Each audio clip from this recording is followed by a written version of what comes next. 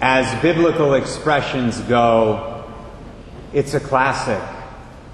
At least I think it's a classic. It's concise and to the point. It's clever. It's clear. It's unambiguous.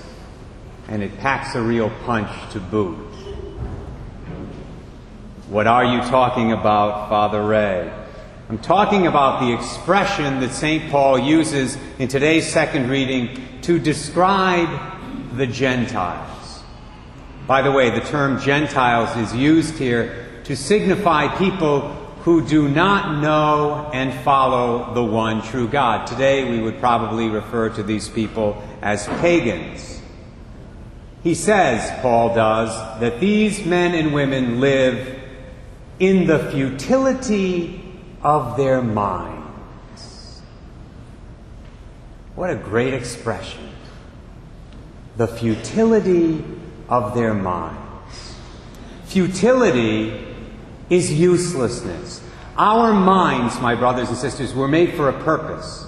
They were made to know truth. They were made to grasp truth.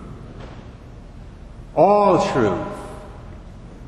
And when our minds reject truth, in this case, spiritual and moral truth, in a very real sense, they do become useless. They don't do for us what they're supposed to do for us.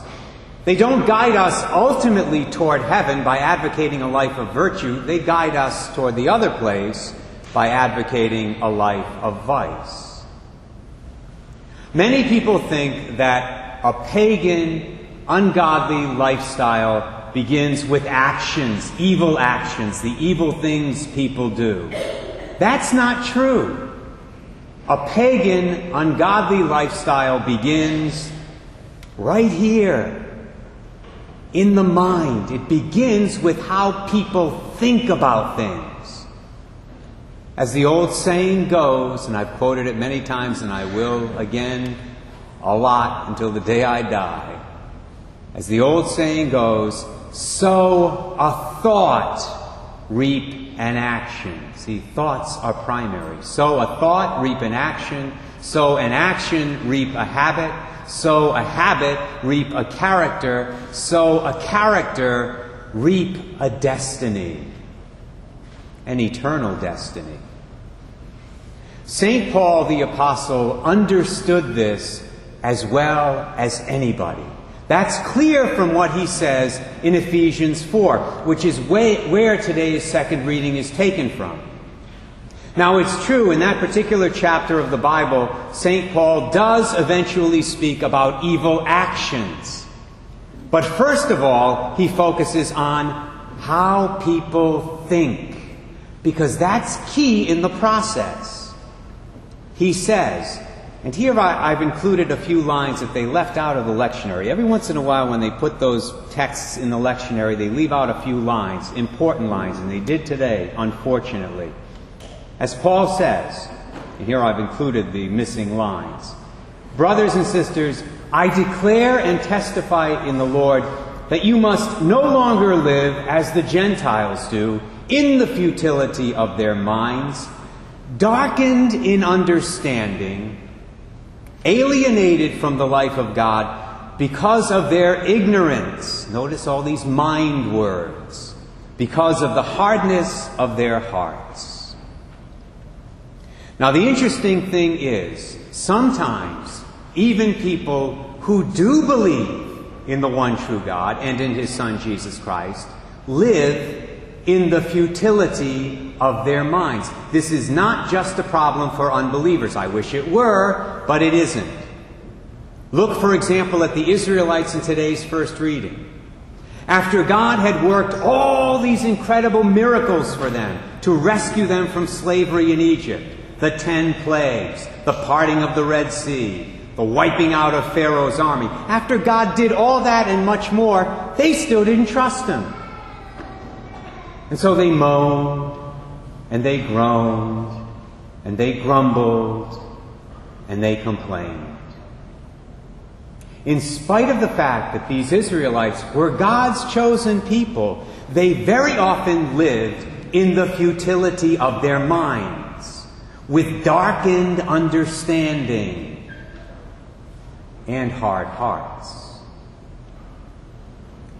It seems that every age of human history has at least one major issue where futility of mind abounds. One issue, in other words, where even many believers get confused as to what's right and what's wrong.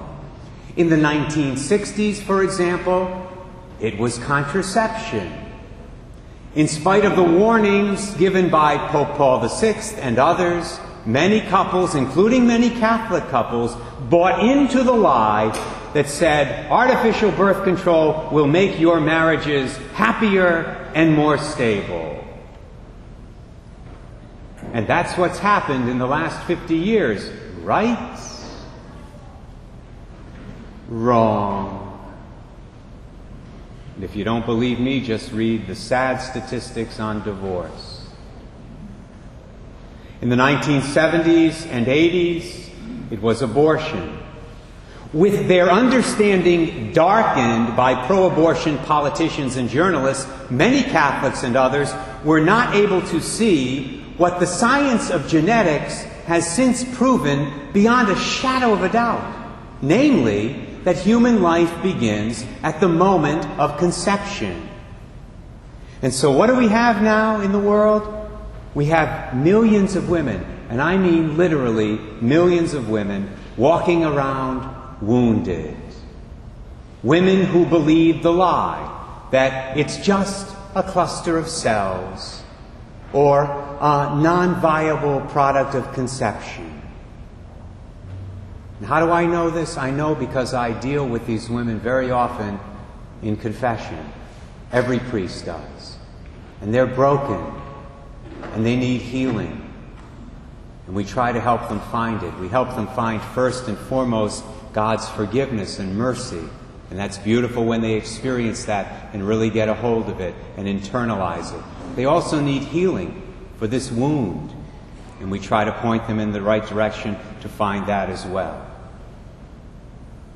And now, in the new millennium, we have yet another major issue where futility of mind is rampant.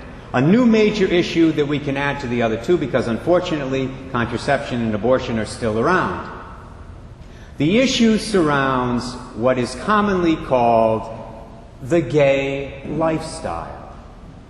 Just look at how the president of Chick-fil-A has been called every name in the book, and I mean every name in the book, plus a few others that aren't in the book, within the last few weeks, for publicly announcing that his company opposes so-called gay marriage.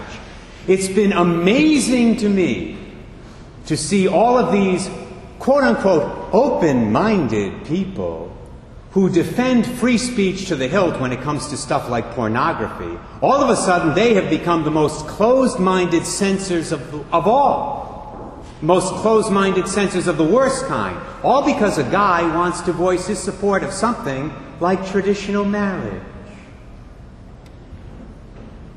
I ask you, who are the real bigots in all of this? I had a conversation with a young college student the other day on this issue of the gay lifestyle, which is typical of conversations I've had with many people in recent months. This young man came to see me because he's currently struggling with his Catholic faith. And I'm glad he came to see me. I encourage people to do that. And he started off the conversation by saying, "Father Ray, I'm not sure I want to be Catholic anymore." I said, "Why not?" He said, "Well, my family all goes to church, and I did too when I was in high school and younger. But when I went away to college, I became friendly with some people who are gay. And I know that as Catholics, we're supposed to hate gays, but I don't hate these people. In fact, I really like them." I said, as Catholics, we're not supposed to hate anybody. Jesus forbids us to hate anyone. We may not approve of some of the things people do, but even then, as the old saying goes, we are supposed to love the sinner and hate the sin. We talked for a while longer. I tried to explain to him the teaching, the official teaching of the church, that it's not a sin to experience same-sex attraction, that the sin comes with certain actions that follow from the attraction. And I also reminded him of something that a lot of people seem to forget. I reminded him that so-called straight people can commit sins that are equally serious if they act on their sexual impulses in the wrong way. I even said to him, I know people who experience same-sex attraction, and I don't hate them. In fact, I consider some of them to be personal friends. Now, if they're committing a serious sin and I find out about it, I certainly don't approve of it. I don't approve of anyone's sin, including my own. But I definitely don't hate them. Or anyone else, for that matter. Well, he still had some difficulty getting his mind around this idea of loving the sinner and hating the sin. So I finally said to him, look, let me ask you a question. Do your parents love you? He said, of course they do. You know my parents. My parents definitely love me. I said, you're sure of that? He said, yes, I'm sure. I said, well, do your parents approve of everything that you do? Oh, a little smile came to his face, and he said, well, no. I said, then they must hate you. I don't care what they tell you, they must really hate you. You're saying to me that Catholics hate gays because they disapprove of some of the things that gay people do. Well, according to that logic, your parents must hate you because they sometimes disapprove of some of the things that you do.